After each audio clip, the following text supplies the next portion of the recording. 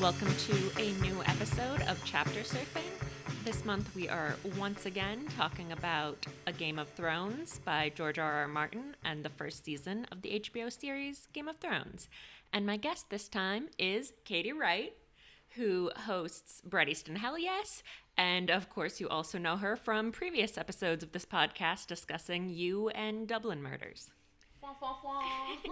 Katie, I'm so happy you're here. I'm so happy I'm here as well. It's wonderful to be back.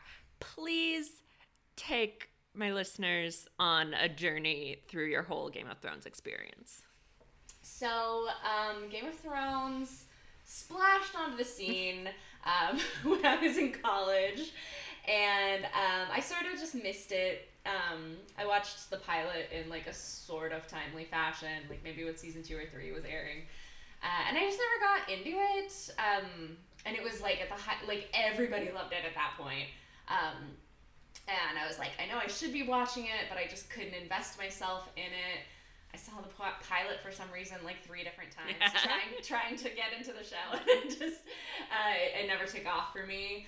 And then you watch a lot of TV, so I ended up seeing like bits and pieces of it.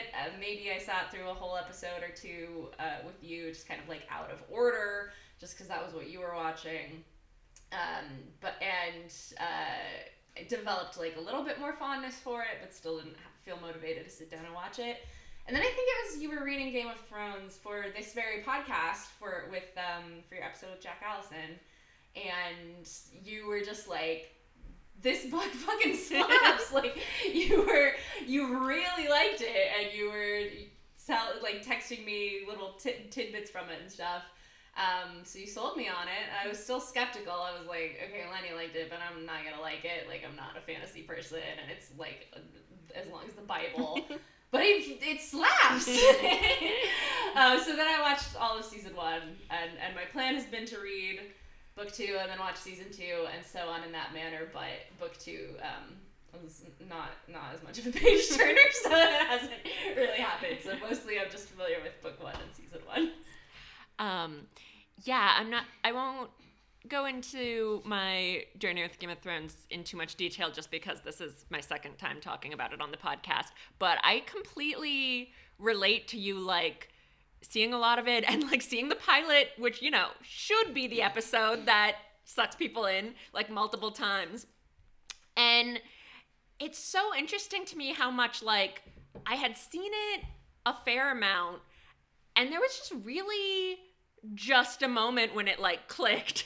And I think like part of it is just that there's so many people, so many like motivations, and there's just like will eventually be a moment where you're like, oh, like I know what's going on, so now it's a good show, which is like so funny to me because this is like one of the most popular shows of all time. Like, a lot of people watched that pilot and were immediately like, yeah, great, Ned and Rob and John, the whole gang. I'm totally on board.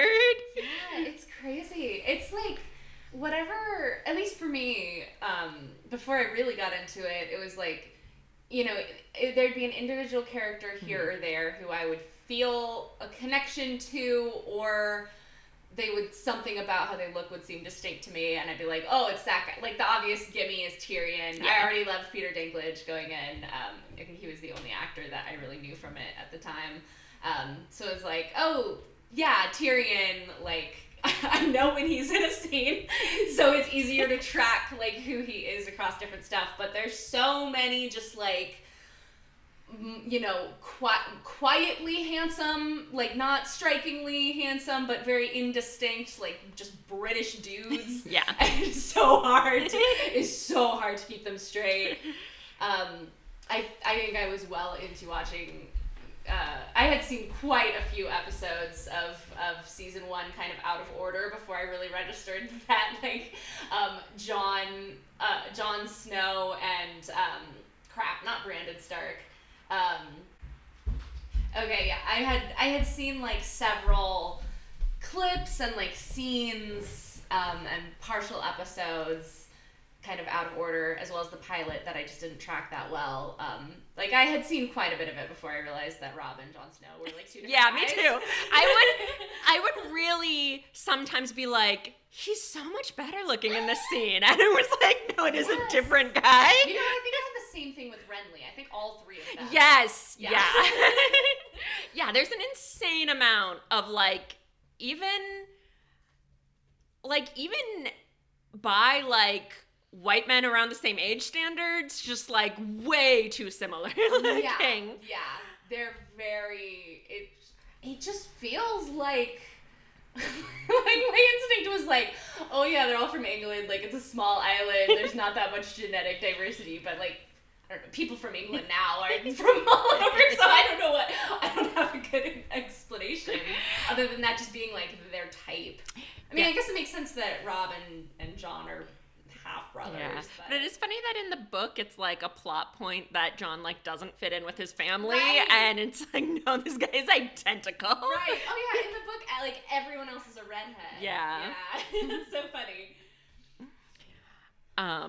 Yeah, I feel like part of the like backlash to Game of Thrones, other than that, it did get worse. I don't want to underplay that the equality did get worse, but I feel like there was sort of this thing where because it is really hard to like start tracking everyone and get into it, that makes people feel like, oh, this like show's too smart for me. I have to like be smarter. And then like once you understand it enough to be like, this is pretty stupid. Like I feel like people felt betrayed by that. It's like, no, it's not smart. It is just complicated. Yeah. It's Degrassi. That's fair. Definitely. It definitely did feel like when I was first trying to watch it and like not latching on, it felt like I was failing. Like it felt like I was trying to read a novel and I was like feeling stupid. And then when I was actually reading the novel, it was just like a party. It did not feel like homework. Yeah, and I said this on the last Game of Thrones episode, but like when you're reading the book, it's just so nice that books are allowed to be like, he was angry that guy said that for the following reasons. Yeah, and like usually, I'm a big, fans of Katie Wright will know, I'm a big reader. I usually don't really like writing that does that. Like it can feel... It feels a little easy, like a little lazy, but there's just something about the way Game of Thrones is written is like, for the most part, like very straightforward, and it doesn't really like play games with you. It just like gives you the info, but it just like does it really well. And like the whole time I was reading it, I was like, man, this is like a style of writing. Like I teach creative writing workshops. This is like a style of writing I would have like advised a student against. Like, oh, work that into a scene somewhere. Don't just like say it. But it's great. Like it doesn't matter. If you write it well, it doesn't matter. And he wrote it, it's really entertaining. It's really captivating. Yeah, I think this sort of experience of reading and watching it does really make you appreciate the virtues of like just telling people the information. I know that's like considered a big no-no.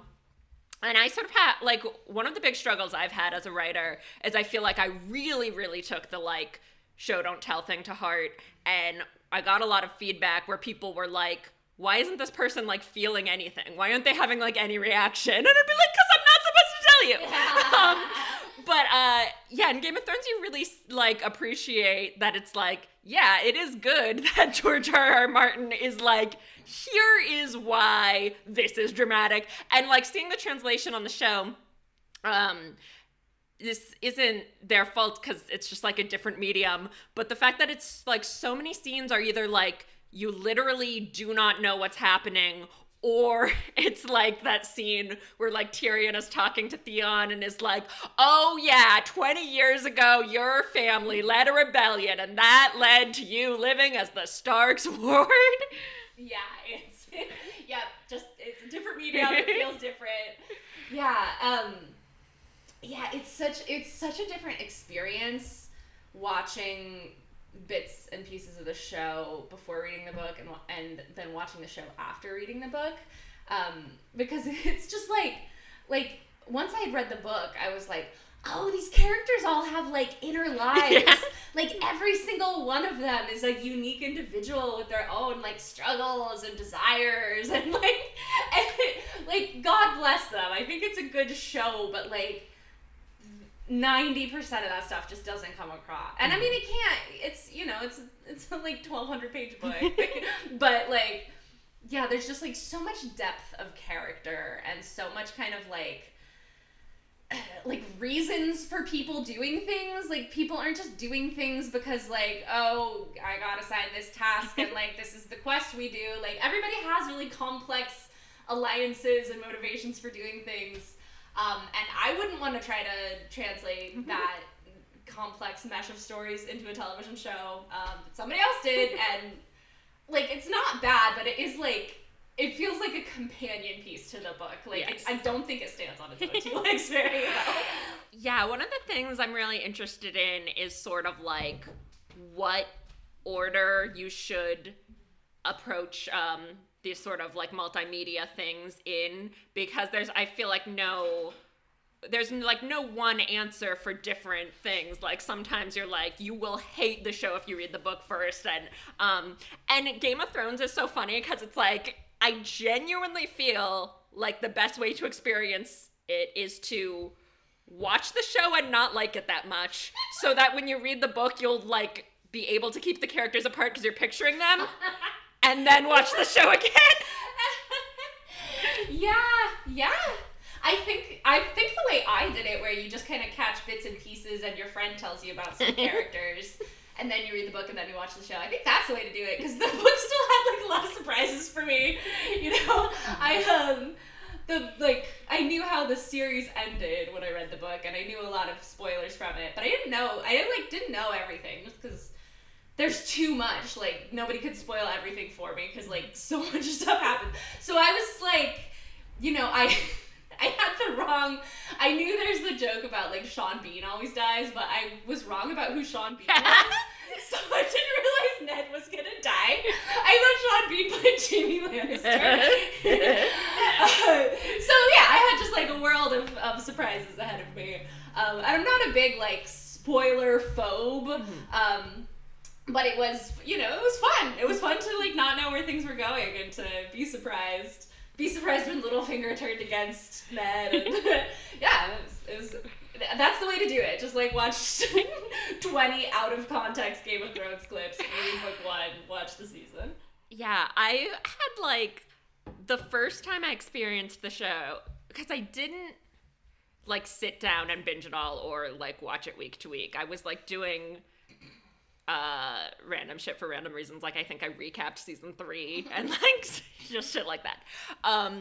So the first time I experienced it had like the completely wrong reaction to Ned's death, like basically no reaction, because he just like didn't seem like a big deal to me. Yeah. And then like listening to people talk about it and being like, it's crazy, like he seemed like the protagonist of the show and they killed him off early. I was like, oh, okay. And like similarly, I really liked Cersei because like, first off, you can tell who she is because she's not a brunette man.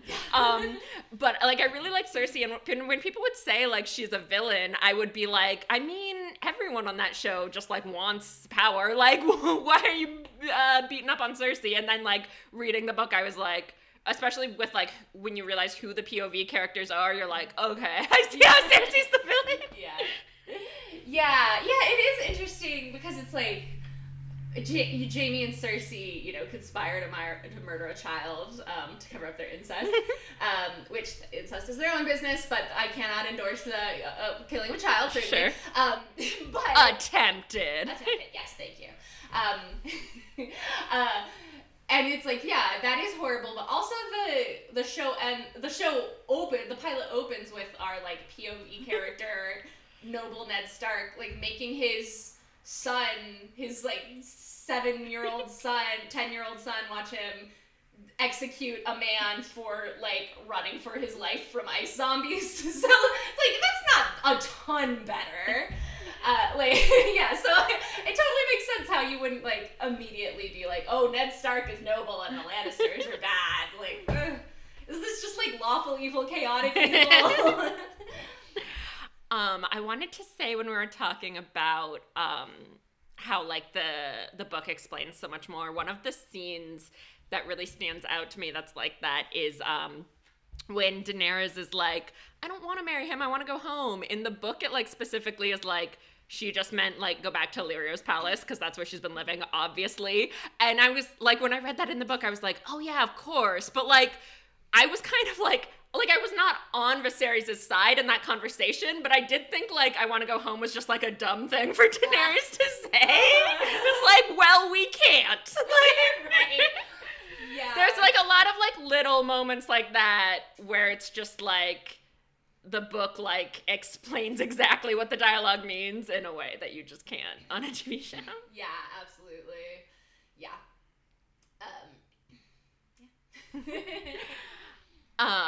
So who would you say is your favorite character in the book, and then is that different in the show? That's a really good question.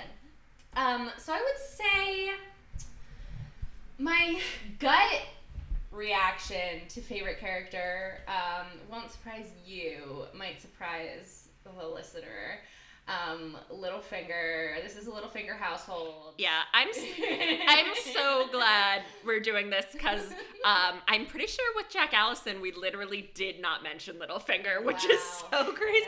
Which also I just think like goes to show how great Game of Thrones is, that like you can do a full podcast on it and it's like, yeah, there's 25 good characters.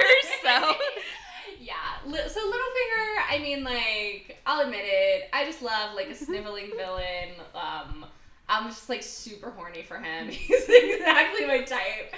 I think if I'm just, like, and I'm close to as horny for him, but he's, you know, he's not so disgusting, so he doesn't do it for me as much. If I'm picking just, like, the character, I think just is, like, the best character. Tyrion is my favorite and nearly as sexy as Littlefinger. Yeah, I think Tyrion's an incredible character, and I also really love Arya. That's my like top. Yeah, those are my like top tier characters. And is that the same for the book and the show? Oh yeah, good question. I would say for the show, yeah, it's still like okay, I'm into Littlefinger the most. I get the most excited when Littlefinger's on screen. I think Tyrion, almost equally sexy and a more compelling character. Yeah, so I feel those things very strongly. Arya doesn't pop quite as much for me in the show as in the book. So she doesn't get the honorable mention for the show. Like she's totally fine. It's a great performance from like a child that small and. You know, I have no complaints. It's just that's just one of her like inner life is just one of the things that gets flattened in the translation. I think TV show Arya is a very like sort of typical of that time sort of character where I felt like they thought they were doing a good job by making her just like this really confident, like competent badass who's like, I just want to be a tomboy and I don't want anything else. And like when I read the book, I was so moved and like really related to the parts where she does sort of want to be Sansa. And like I think that's really important to talk about with people who are like gender non-conforming. It's like, yeah, like I don't literally want to be a girl, but obviously I am like very aware of how much more convenient it would be if I was a girly girl. Right. Like yeah, and she's got a very like Ramona the Pest type of thing. Like she's like tries to fit in sometimes, and then it's just like because of who she is, it's just like everything she tries just like blows up in her face, and then everybody's in trouble and everybody's like, Arya, why'd you do that? She's like, no, I was doing my best. Yeah, and I think in the show she's much more of just like a little stinker, like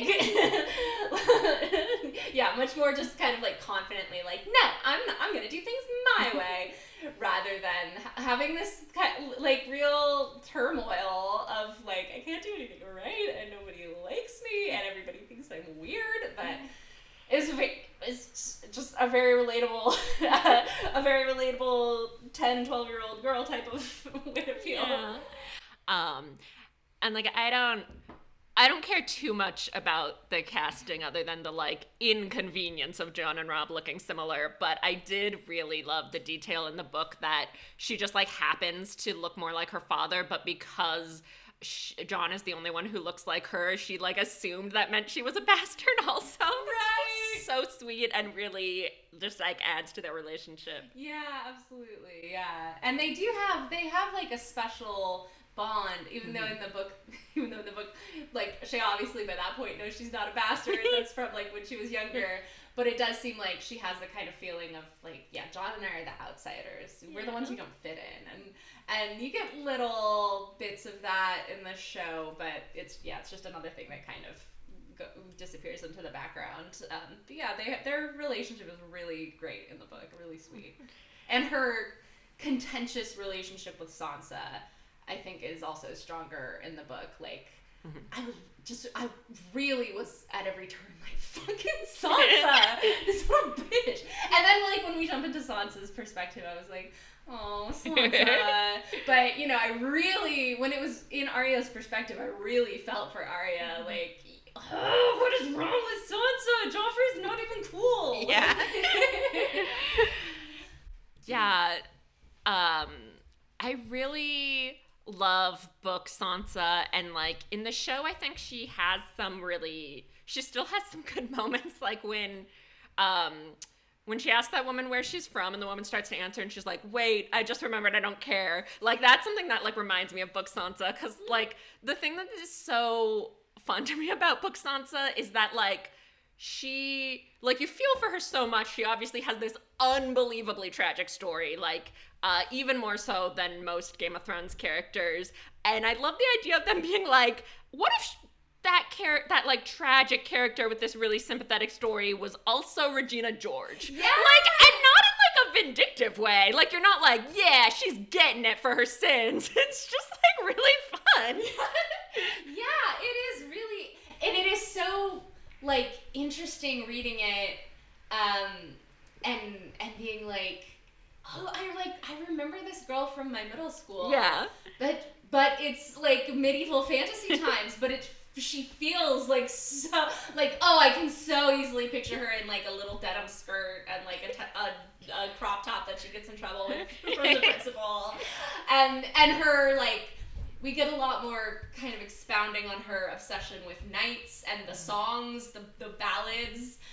And it's like, oh, the song. She's always like, oh, it's like a knight from the songs, and it's like, you know, those are her movies. Yeah. And she's just like this girl who's like super into Twilight, and is like, someday Robert Pattinson and I are gonna get married, and she just it's just such a like funny, in a great way, just like, whoa, tweens have never changed in history. Yeah, and it's just like such an interesting take to just be like, the stakes of being the prettiest, richest girl at your middle school were like so high. It was like, yeah, you're the prettiest, richest girl at your middle school, so you're gonna get human trafficked, basically. Like, that's what this time was like. Yeah. I appreciate, it's interesting how the show aged everybody up. Mm-hmm. And there are moments in the show where I'm like, oh, you know what, if they were younger, that would hit a little, like the one thing I think of the most with that is Rob having to take over for his dad. Like, he's just an adult man, and it's like, okay, I guess you're like inexperienced, but in the book he's, what is he, 13, 14 when he has to take over Winterfell, and you just picture this kid with like his voice changing, being like, excuse me, I'm the lord of this manor, to like all these knights. So that is like something nothing that they lose by aging everybody up, but there is so much, when you're reading the book, there are so many times where you're like, ew, this is kind of sexy, and then you're like, oh, no, wait, that girl is 12. Like, Khaleesi is, I think she's 13. Yeah. Sansa gets married off when she's like 11. So I feel like the show goes grosser in a lot of places, and I do appreciate that when they chose to, like, you know, add more weird sex stuff, or at least like go more in depth on weird sex stuff. They were also like, how about the majority of this cast is just kind of grown-ups, and then there's like 2 teenagers. Yeah, the aging it up stuff definitely affects things. I think like Daenerys' story is still good because obviously that's just like such an insane thing to happen to anyone. Like no one's gonna be like, well, she's 20, so whatever. But yeah, Robb is definitely the one where you like look at Richard Madden and you're like, just lead an army. Like, what's the big deal? Fucking pussy. Yeah, and same with Jon Snow. Like, oh yeah, it's the same. Like, yeah, I mean, you've gotten conscripted to like the military in the middle of Siberia, and that sucks. But in the book, it's like fucking Dickensian, like just a little 13-year-old boy like defending. You know, when that shitty commander of the Night's Watch is like, they're gonna tell you you're knights, but you're just little boys. It's like, it's harder in the book because they are literally 12. Yeah, and I also think like his decision like makes more sense and is more relatable in the book, because you're like, yeah, as a kid I definitely like had times when I was like, I wish I was like a nurse in World War II, like, for sure. Yeah. So it's just like him being like, oh, my uncle's in the Night's Watch, I'll just do that. You're like, absolutely, of course, when it's a 13-year-old boy. And like then when you watch the show, you're like, I mean, no. Yeah, what is wrong with you, Jon Snow? You can just leave. Like, you're a grown-up. If you're not happy, just let him leave. Yeah, like he could just like marry a lady and like live in a castle. Yeah. Oh, this is a bit of a side note, but you're talking about how when you're a tween you'll just be like, oh, if only I lived through the Great Depression, I could be a hobo. It makes me think of the like TikTok kids who will do the thing of like, if I was in the Holocaust, but they do a little like front facing video of like, this is me if my girlfriend was Anne Frank or whatever. Yeah, that's definitely Jon Snow's energy. Yeah, because it's like I feel like you don't appreciate this much as much in the show, but it was just like a day when he was like, I want to join the Night's Watch, and then like it was like someone should have stopped there from being followed through on that. Yeah. There's also, I feel like, and now I can't remember, you know, maybe they hit the same story notes in the show, and it just like didn't affect me as much because he's not a child. But you get a much stronger sense of like, his uncle like duped him. Yeah. Was like, yeah, it's gonna be great. You're gonna be a knight, like in all the songs. And then as soon as they're up north, he's like, fuck off, like leave me alone. You're fucking trash now. You're like, go scrub the latrine or whatever. And yeah, it just feels like a lot less brutal to do that to like a 19-year-old who should have known better. Yeah, that's. I honestly, when I was reading the book, I was like, oh, interesting that they add this like uncle character who convinces him to go, because in the pilot he just decides to go, and then when I watched it I was like, oh no, that guy's still there, he just did not make an impression on me. So that says something about the emotional stakes of that character and that interaction in the show. Yeah, I wonder if it might have been better if the show was like paced more like sort of like the book has different not narrators, I think it's all third person, but different POV of characters each chapter, and it almost like feels like there could have been like Jon episode, Tyrion episode, but then it is also like, I get that like if I, turn on TV Guide and it's like, tonight's episode is a Ned episode, I would be less excited. So it's sort of this, like, thing where it's like, yeah, everyone gets a little bit of their favorite character each week, and, like, you're not gonna fully explore their motivation. Yeah, it's tough. Yeah. There's not, like, a simple right answer. It's yeah. just like, TV's different. Yeah, this is generally sort of my least favorite type of adaptation, and it's usually, like, miniseries that do this the most, like, like your Pride and Prejudice, like that kind of thing of just, like, we're just gonna do the book, but, like, a lot less detailed. But Game of Thrones is an instance where I sort of, like, don't know what else I would do unless they're just, like, fully, like, we're gonna do, like, an original show that is just like in King's Landing, which I think, like, if they had known they weren't gonna get, like, 8 seasons is definitely what they should have done. But I can see how early on you would be like, obviously we're gonna do, like, the great story from these books. Yeah, it is so interesting. Like, it is so hard to exactly articulate how I feel about it, because I am like, the show is not as good as the book. The show, like, doesn't quite stand on its own, but I do think it's, like, a good adaptation. Yeah. It's an adaptation for people who've read the book. Yeah, I think there is a certain genre of adaptation where it's like, your job is for it to look good and for the casting to be good. Like, it's just, like, fully a supplement. Yeah, for sure, yeah. I was going to say, when we were talking about sort of the aging up of characters, I feel like even aside from that, all the characters are just, like, less vulnerable. And I feel like this is something I've noticed a lot, especially since, like, I started, like, reading more and doing this podcast, is just, I feel like a lot of things on screen, characters just don't have the vulnerability that they should. And I think it's probably just because, like, if you're, like, confident and charismatic enough to be, like, the person in the audition who, like, gets the role, it's like you will maybe not convey that this person is fucking falling apart. Yeah, we can't all be Jeremy Strong. Yeah. Yeah, that's a good point. I do think almost every character feels a lot more just, like, hardened and, like, yeah, I go on my journey and I do my duty because it's medieval times. But when you read the book, it's like everybody has some kind of raw emotional wound. I think Littlefinger suffers from that in his adaptation a lot. Littlefinger's truly the greatest victim of all here.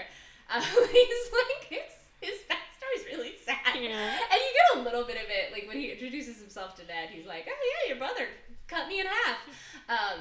But you really delve into, like, his deep humiliations in the book in a way that makes him a really compelling character. Like, that his whole thing is being this, like, unruffled, like, unctuous guy now, and he's just, like, the most pathetic nerd in the entire world.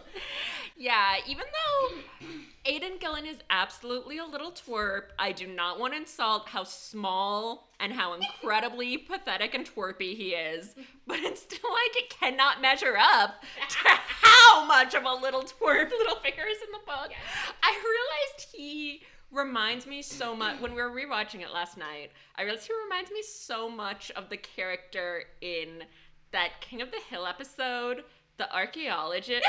Yeah, where at the end, for those of you who haven't seen it, this episode ends with Hank just, like, shoving this guy into a pit over and over and over, and the guy just keeps being like, you're actually the one who looks stupid now.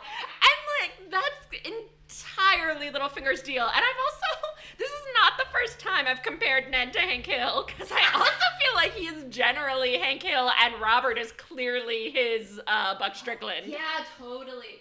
Yeah, it's such a more interesting...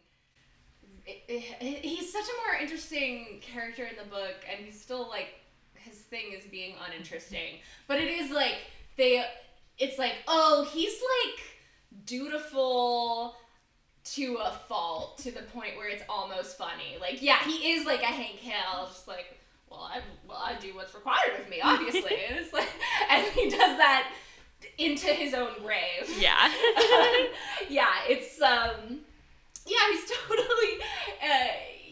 definitely lose that, and he just becomes, you know, a leading man, just like a stoic, heroic man who tragically dies. But the book just really captures how just how pathetic everyone is. Every single one of them. Yeah, Ned is definitely the character that it sort of took me the longest to get, but I now do really appreciate him as just like this fucking by the book guy, and I feel like they really captured something about politics, like just like him dying for fucking Stannis. Just like I feel like because of like when I read it, it just like reminds me so much of sort of like that atmosphere around like January 6th and that whole time where it was just like, am I gonna die fighting for Biden? Like, right, yeah. Our rightful president. We have a right to be ruled by Joe Biden. Yeah, that sucks. That's a really good point. Yeah, fucking. The more things change, the more they stay the same. Man. Yeah.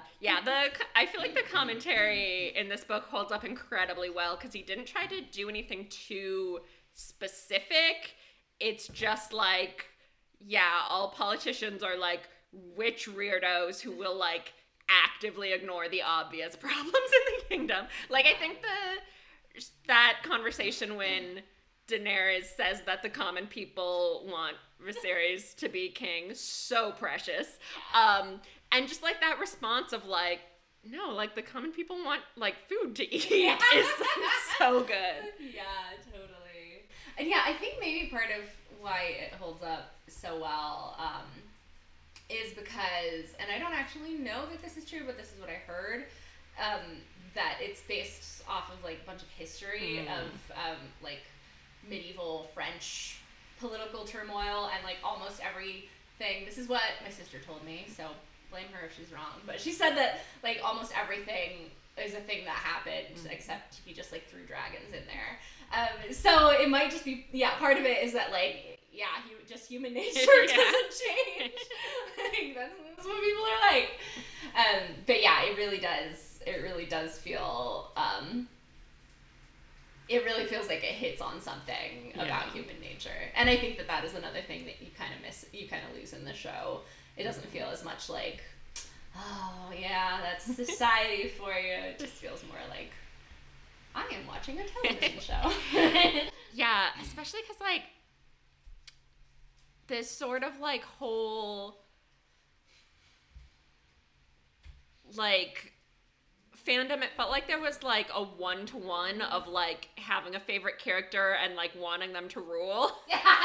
And it's just like I love Daenerys so much. Like, that's an unbelievably good story. Like, what happens to her is incredible, but it's like, there's literally no reason she would be a good queen. Like, there's no reason to think that other than that, like, she says she's against slavery. It's like, okay, I guess that's good to not be, like, on the record as pro-slavery. Right, yeah. And I think one thing that I do like about the books, which again I have not read beyond book 1, but what I understand of the books, that the final book has not come out and perhaps never will. And I kind of think like that's the way, it feels like that's the way this world should be experienced. Yeah. It's a huge, sprawling, socio-political story. There's never gonna be like a neat ending or like a satisfying end because it's just like a picture of a society. It just goes on unless they're gonna do like an apocalypse episode.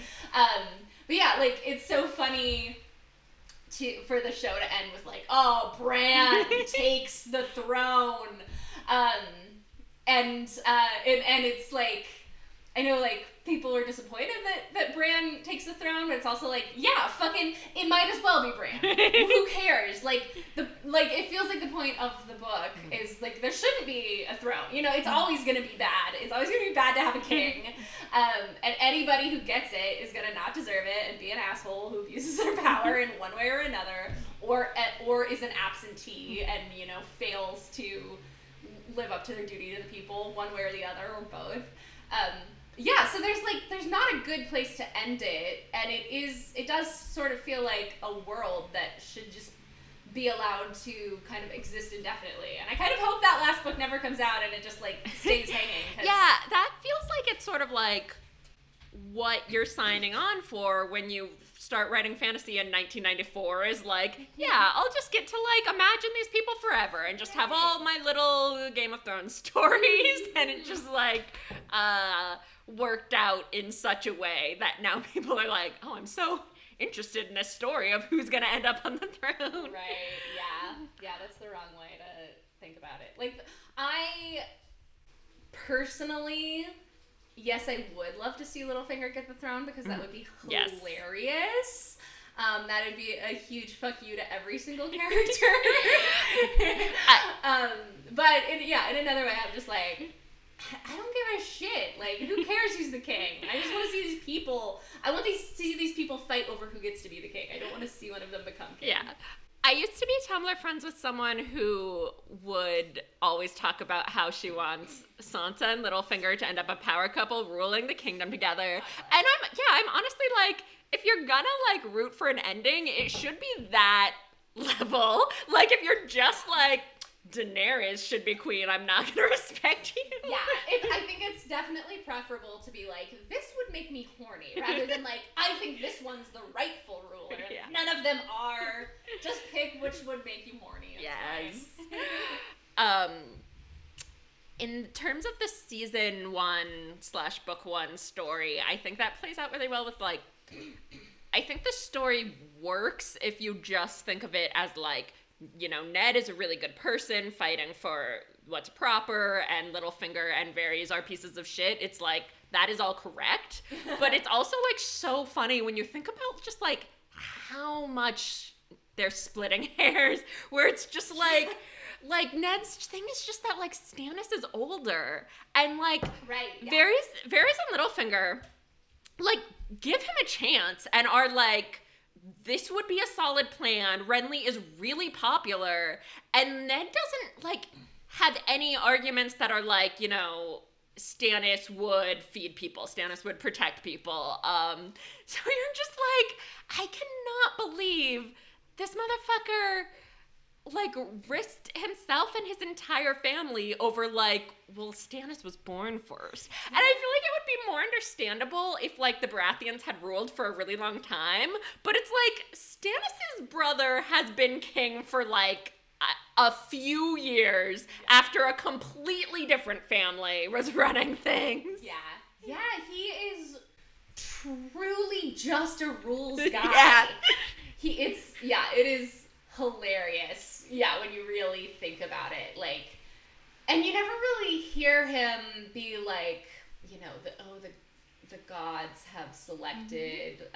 It just really doesn't feel like he has or feels that he needs any kind of justification for this being his morality. He's just like, well, if it is the law, then it is morality.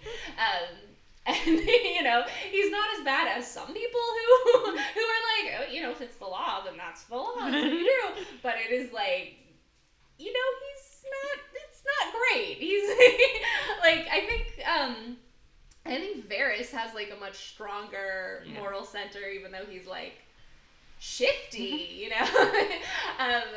Yeah, and even Littlefinger at least is like pragmatic and is like, okay, you know, I want to shore up my own position, so what pieces can I put in place to like make things good for me? But Ned is just like, well, they said that it's the firstborn son. It's not the firstborn son, so it has to be the firstborn son.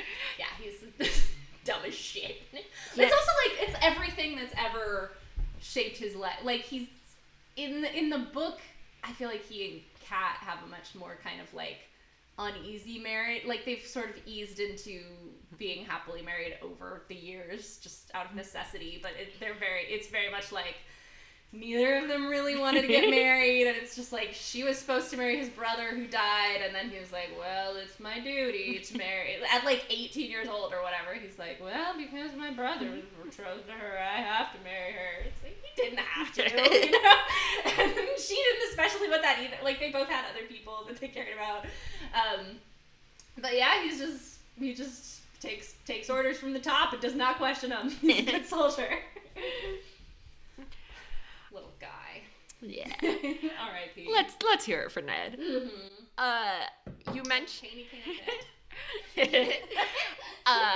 you mentioned Varys having like a stronger moral center, which I think would be interesting to talk about, because it is striking to me that he is like basically the only like anti-war character in the book, which is like mainly because he's like one of the only ones who's not like extremely highborn. So he's just like, hey guys, I just wanted to let you know that when a war breaks out, it's bad. Like, it's not a good experience. Yeah, that's a really good point. Yeah, I hadn't necessarily connected those things, but yeah, he's like, FYI, there are human stakes here. It's not just like drawing lines on a map. That's a really good point. Yeah, and I really like the way Varys is introduced as like, you know, a creepy scheming weirdo on a level with Littlefinger, and they have their uneasy alliance in their weird way. But then like as you go on, you're like, wow, they are like. Their interests align a fair amount of the time, but they're like opposite in their heart. Like Varys really, it really feels like Varys cares about like what becomes of society as a whole. Yeah, and there's not a lot of characters. Even the characters I think are good people. They are still just like driven by like, I want to promote my house, or I want to secure my own position. Yeah, and he's like thinking about society. He should be the king, if anybody. Yeah. I think you could make a really, there's so many parts of this book that they could have pulled out and made a TV show, which almost in some ways would be better than this like huge epic ensemble. And I definitely think like the small council, like it's just so interesting that they're so different, but they have that moment where if it weren't for fucking Ned, they would have been all united on like, Varys wants to avoid war, and Littlefinger wants to fuck a teenager with a very circuitous plan, and Renly is just like, well, I should be king because I'm like a hot, cool jock, and they just have like a beautiful moment where they all have the same end game. Yeah. There's that meme of the two powerful hands. Yes.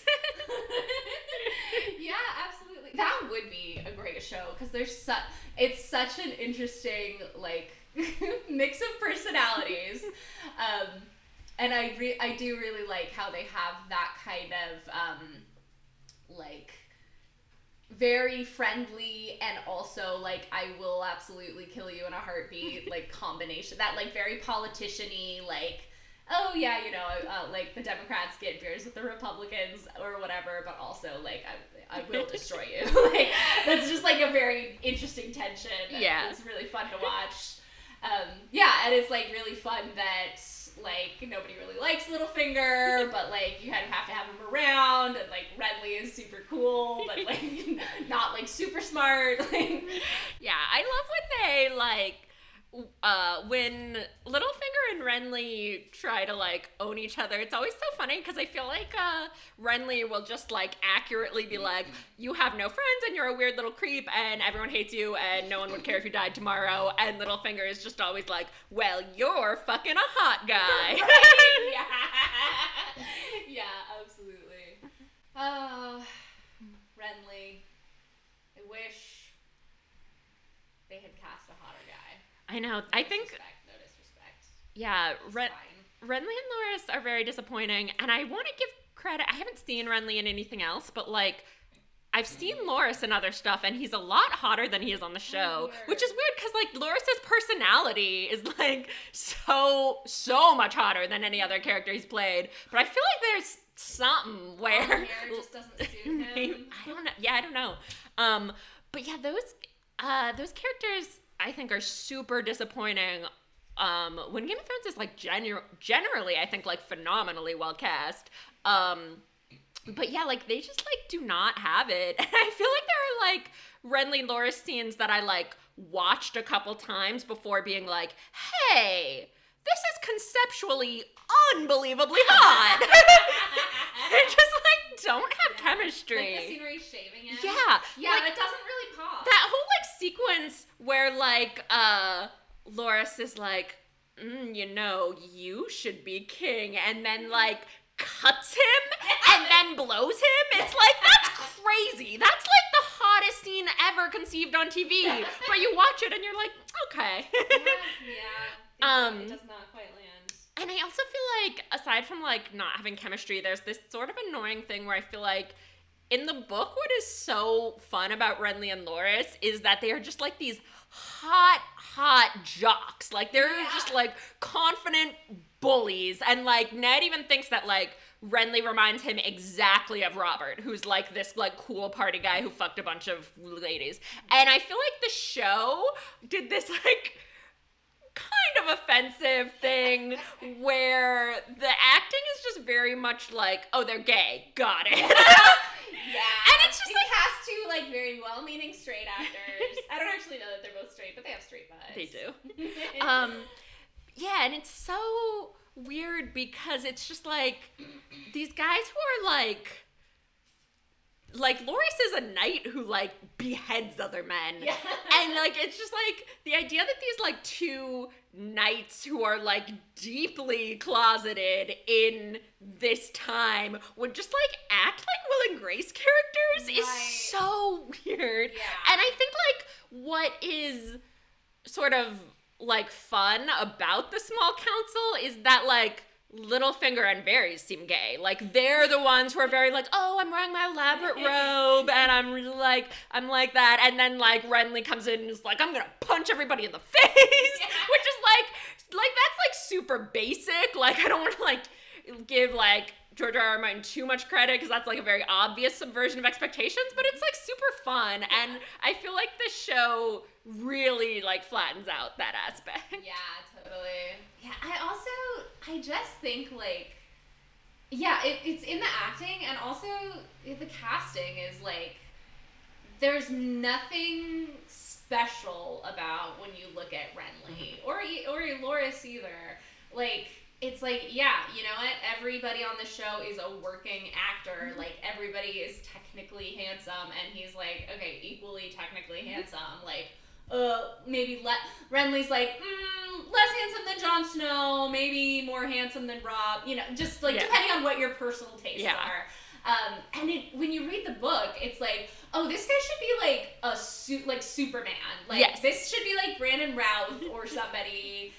Just like fucking Disney prince, hair flying on a steed. And he's just like, you know, he could play a character like Xander Harris. Without me objecting at all. Like he looks like your friend from high school who you never thought about it, but then one day you were like, oh, maybe he is acceptably cute. Maybe I'll go on a date with him. He's like not special.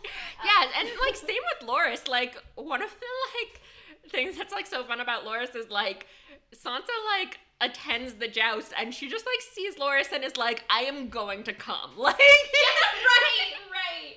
Yeah, and yeah, I feel like this happens a lot in anything where a character needs to be like crazy hot. It's like, yeah, you know what? I bet the person that you cast is crazy hot, but you're also just like working in the mainstream like film and TV world. And so everybody is crazy hot, so it just looks like they're average. Like if you're not going to scale everybody else's hotness down and have them look more normal, then you need to be like unbelievably, like insanely, grotesquely picky about who you cast as a hot person. And it's just so much easier when you're reading the book to be like, okay, yeah, like most of these people are like normal people, and then this one guy looks like Prince Eric from Little Mermaid. Got it. So it's definitely disappointing. And it's like the only gay rep on the show. Yeah. And it's a letdown. Yeah. It's also just like so unfortunate. Like when you watch the show, you're just like, Sansa has the worst taste of all time. And then it's like, in the book, it's like, yeah, obviously she's more horny for Joffrey and Loras than Tyrion, because Tyrion's like a goofy, like, he's like a cartoon man where like no human has ever looked and acted like that. Yeah, in the book it seems like you're supposed to be picturing like Quasimodo, except also a dwarf. Yeah. Yeah. And then in the show it's like, oh, this man is just like 4 feet tall and crazy handsome. Like, yeah. Please grow up. Like, yeah, like they had to add in that moment where Sansa says she doesn't want to marry him, and Marjorie's like, why not? Yeah, right, yeah. Marjorie gets it. And yeah, Joffrey and Loras are just absolute fucking flops. Yeah. You're like, just marry Tyrion or honestly Littlefinger. Like, why not? Yeah, it is very tragic that, like, you know, she's so rightfully like weirded out by Littlefinger, but those same instincts do not serve her with Joffrey. Like, she would have been so much better off running away from Joffrey and being like, okay, I guess Littlefinger's my best bet. Yeah. Katie, this is going a bit back to when we were talking about how the show doesn't capture the patheticness of every character. And I just want to give a huge shout out to Viserys. I've also been wanting to backtrack. Go ahead. Yes. Go ahead. Like, Harry Lloyd is so handsome and does like have definitely like that sort of like charisma and confidence, and yet just like that character just oozes the most getting owned super hard energy. Yeah. And it's a perfect translation. Yeah, like, absolutely. If it weren't for him, if I hadn't seen the show first, I don't know if I even would have pictured Viserys as like pretty. I probably would have been like, oh, Daenerys is like gross older brother. But it like works so well. He's like this super hot guy who fucks, but you're still just like, this is the silliest, most pathetic man who has ever lived. Yeah, absolutely. He's like, yeah, I feel like in the book, I thought he was like a great villain in the book. Like, he's really great in both versions. But in the book, he definitely had like a very pure like lemon grab, Adventure Time energy.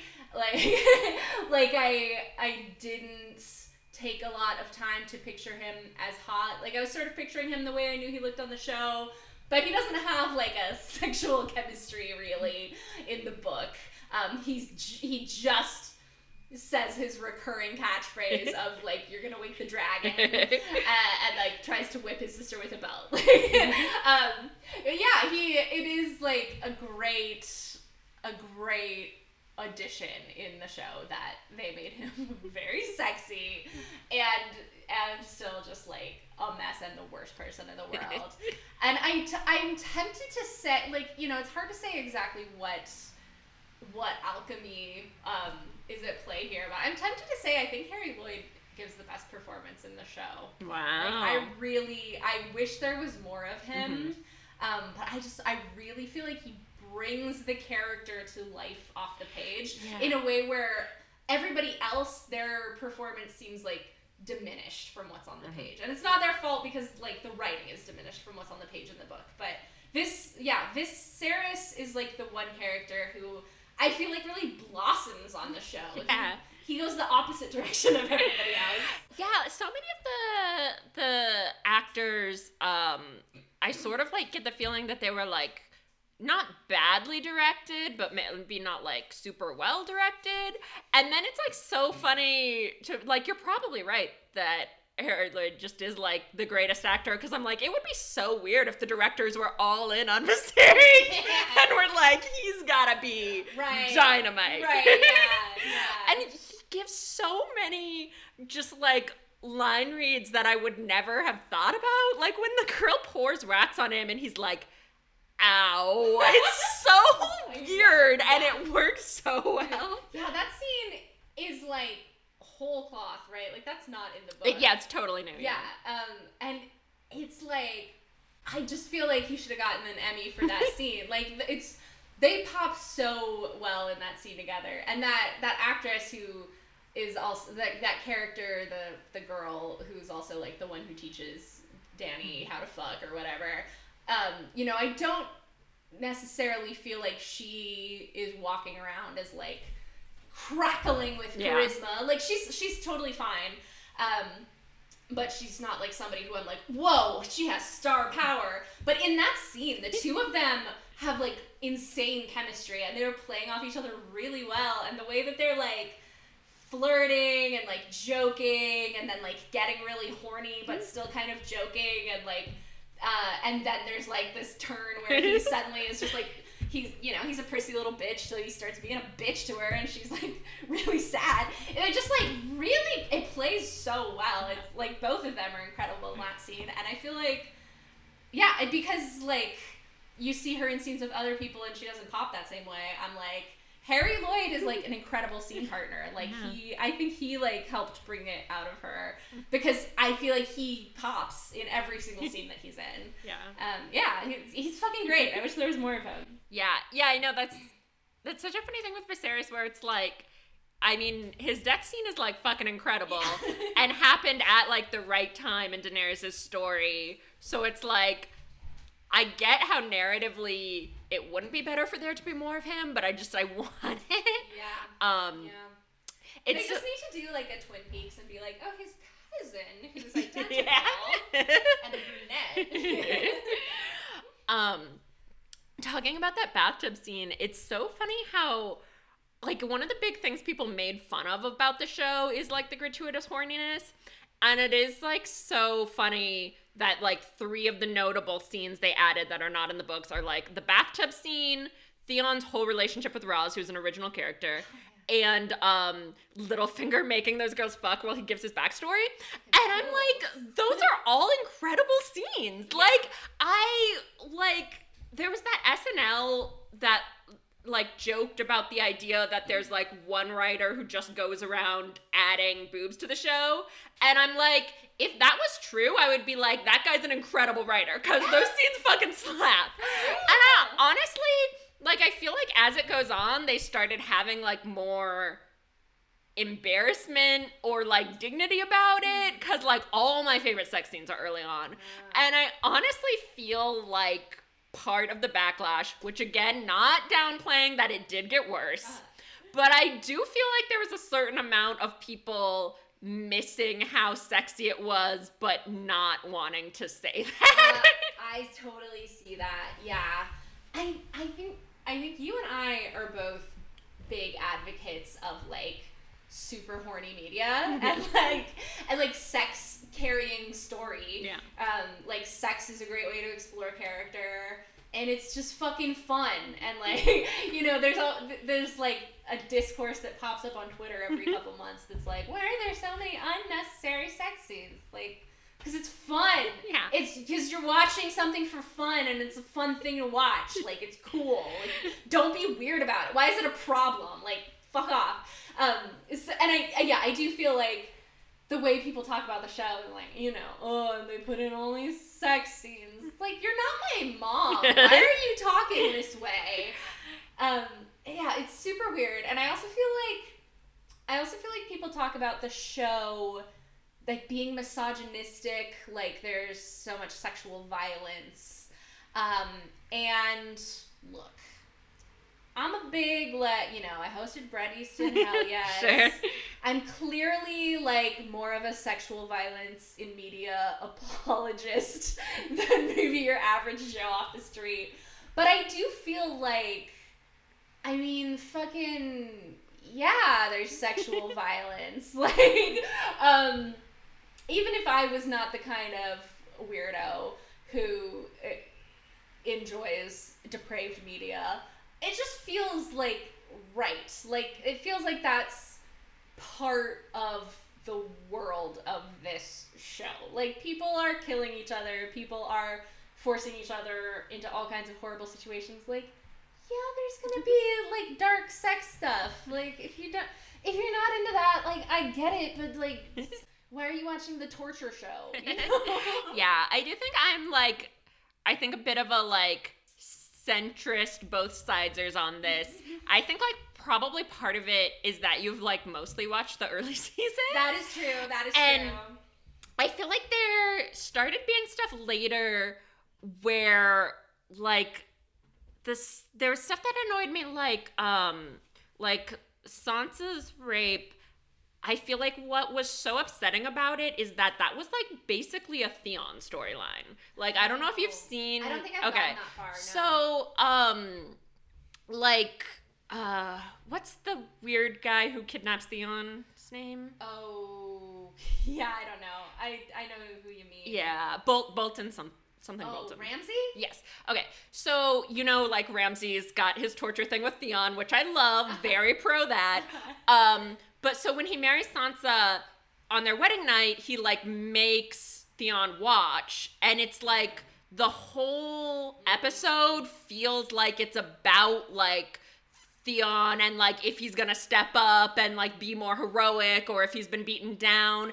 And, like, that kind of stuff I found, like, very annoying, that it's like, Sansa should be the main character in her own rape storyline, you know what I mean?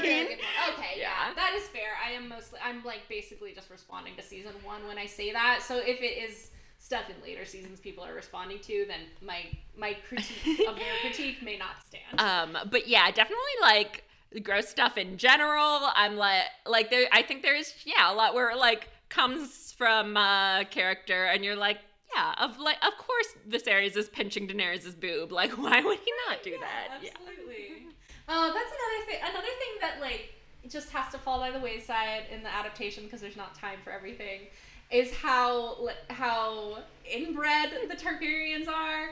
And how Daenerys is like, oh, I always assumed I would marry Viserys. Like, you know, she doesn't, like, especially want it, but it seems like she wants it in the way of, like, yeah, that's, like, my inheritance is that I marry Viserys. And that it's, like, so weird to be married off to anybody who's not, it's, like, not just that they're a different nation, a different race, like, this isn't my brother. It's wrong for me to marry somebody who's not my brother. Yeah, I'm kind of, like, sad that we dropped, that inbred storyline. Yeah. And especially, like, sorry. I'll let you talk. Go ahead. I was just gonna say, like, it's so funny how much, like, they completely cut it out. Like, I remember there was I don't know if you remember, there was a weird bad tweet that was like, can we stop with the trope where a guy raises a girl to marry her? And I was like, I've never fucking seen that. And but, like, I looked it up on TV Tropes, and Viserys Daenerys was listed there, and at the time I'd only seen the show, and I was like, why would they think that? Like, his entire plot was marrying her to someone else. Right, yeah. And it's also, like, it adds a really interesting layer to the Lannisters, because they are, like, still shamed and, like, you know, take their life in their hands to have their incestuous relationship, and it is taboo. But there's also, like, there's a part where Tyrion is like, well, the Targaryens married brother to sister for 300 years, and no one had a problem with that. And it's like, yeah, hey, why shouldn't they get to have sex with each other?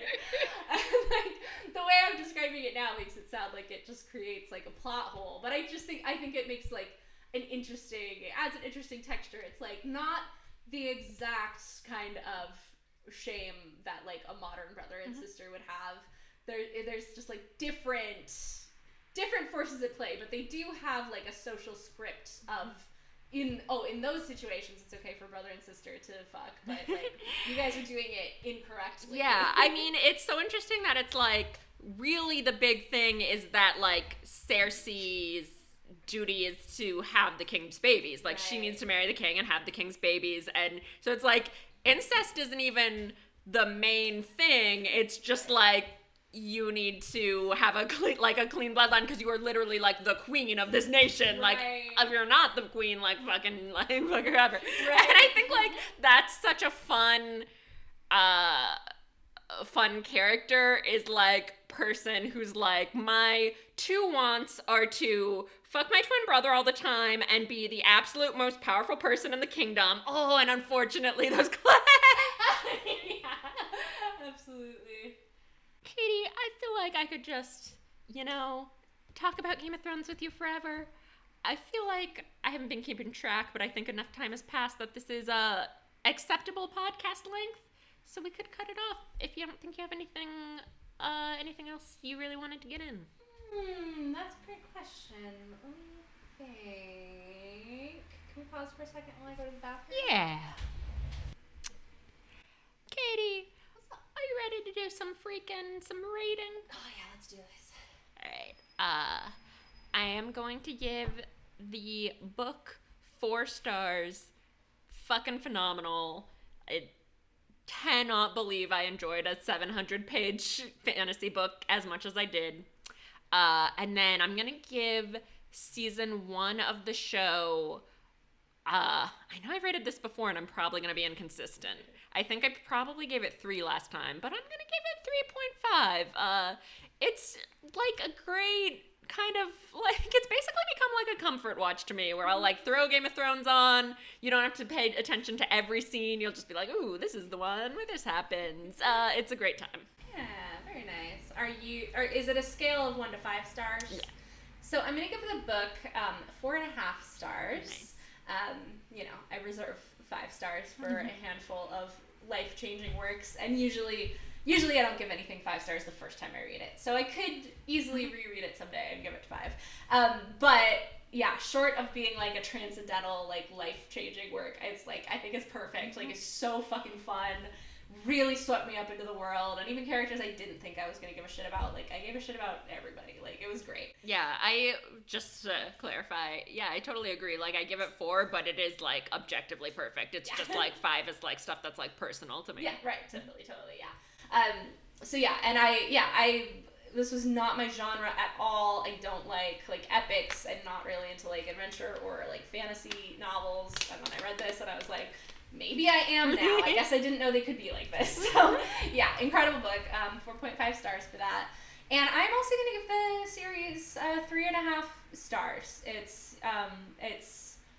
B+, you know? Yeah.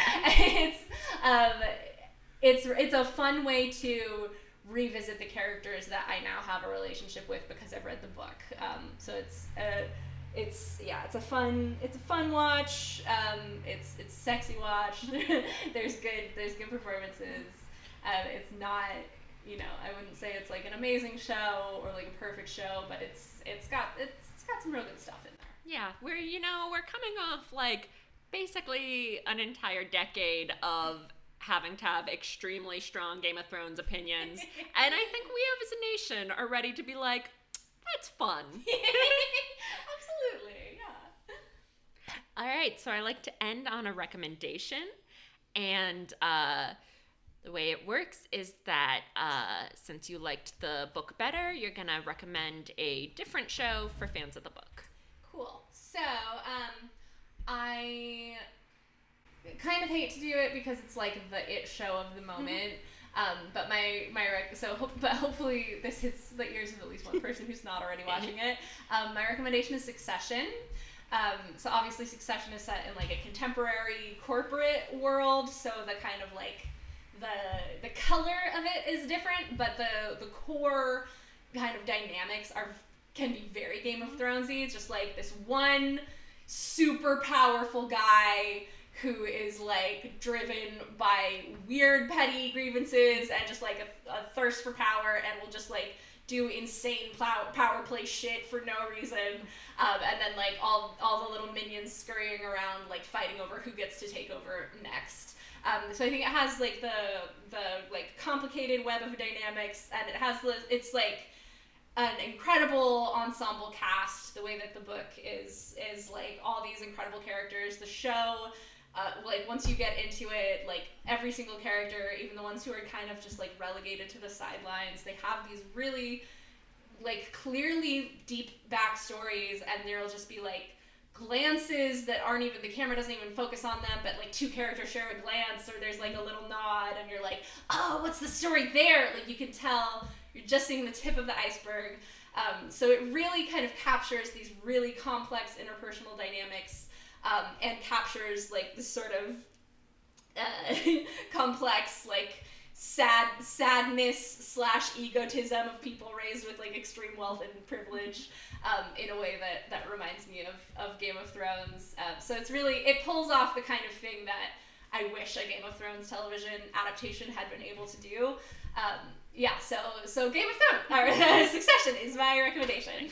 Yeah, I let you go first because I was gonna recommend Succession, and I was like, I bet Katie will also say that. Yeah, thank you. So I did not have a backup, so thank you. Yeah, so I'm gonna do my backup. I'm gonna say, even though it's very different from either of those shows, Gossip Girl.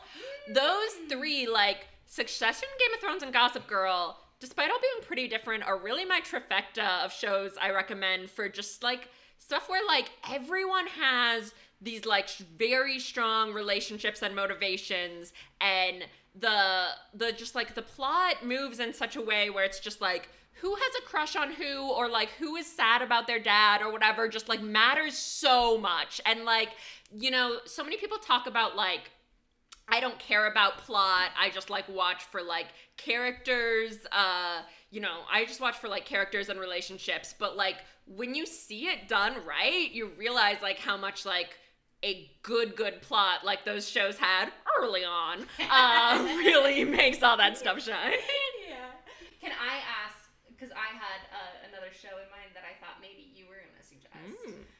I haven't seen enough to know, but I'm curious, do you think The Boys is good for enjoyers of Game of Thrones?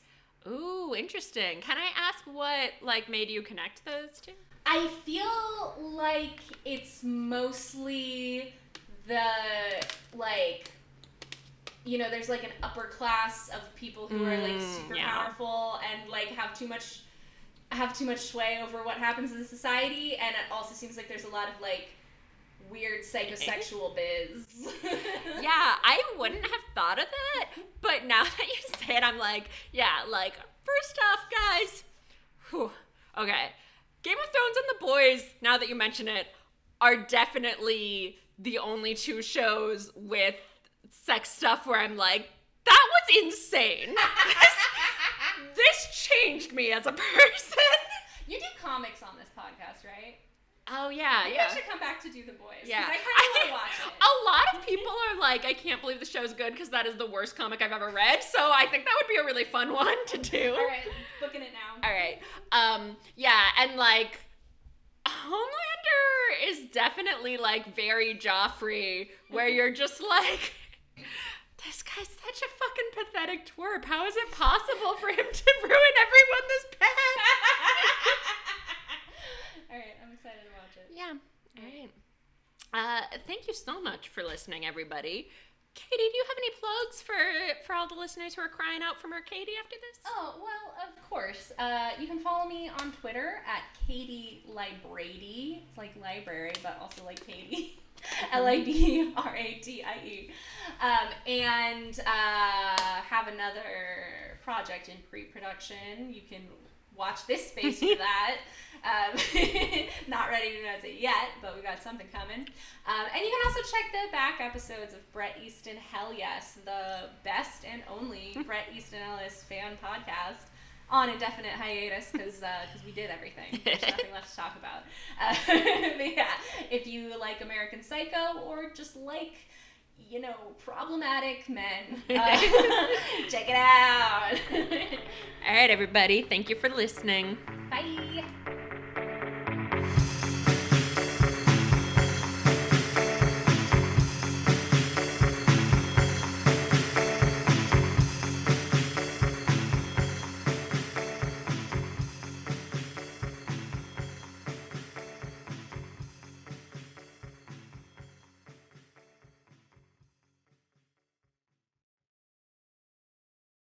Do you want to learn falsehoods? Do you want to learn the not truths? Do you want to go to hell? Join Eric McAdams, Alea Lockney, and Liam Sr. as they go to hell. We Are Experts is a podcast on the Major Cast Network. Each episode, we take a topic we know nothing about and speculate wildly till our heart's content. And then they sort of learn a little bit about the real topic at the end. But not too much. Just a little. Tune into We Are Experts, wherever you get podcasts, whenever we feel like posting it. Thanks for listening to the Major Casts Network. Stay fun, stay nasty, and stay major.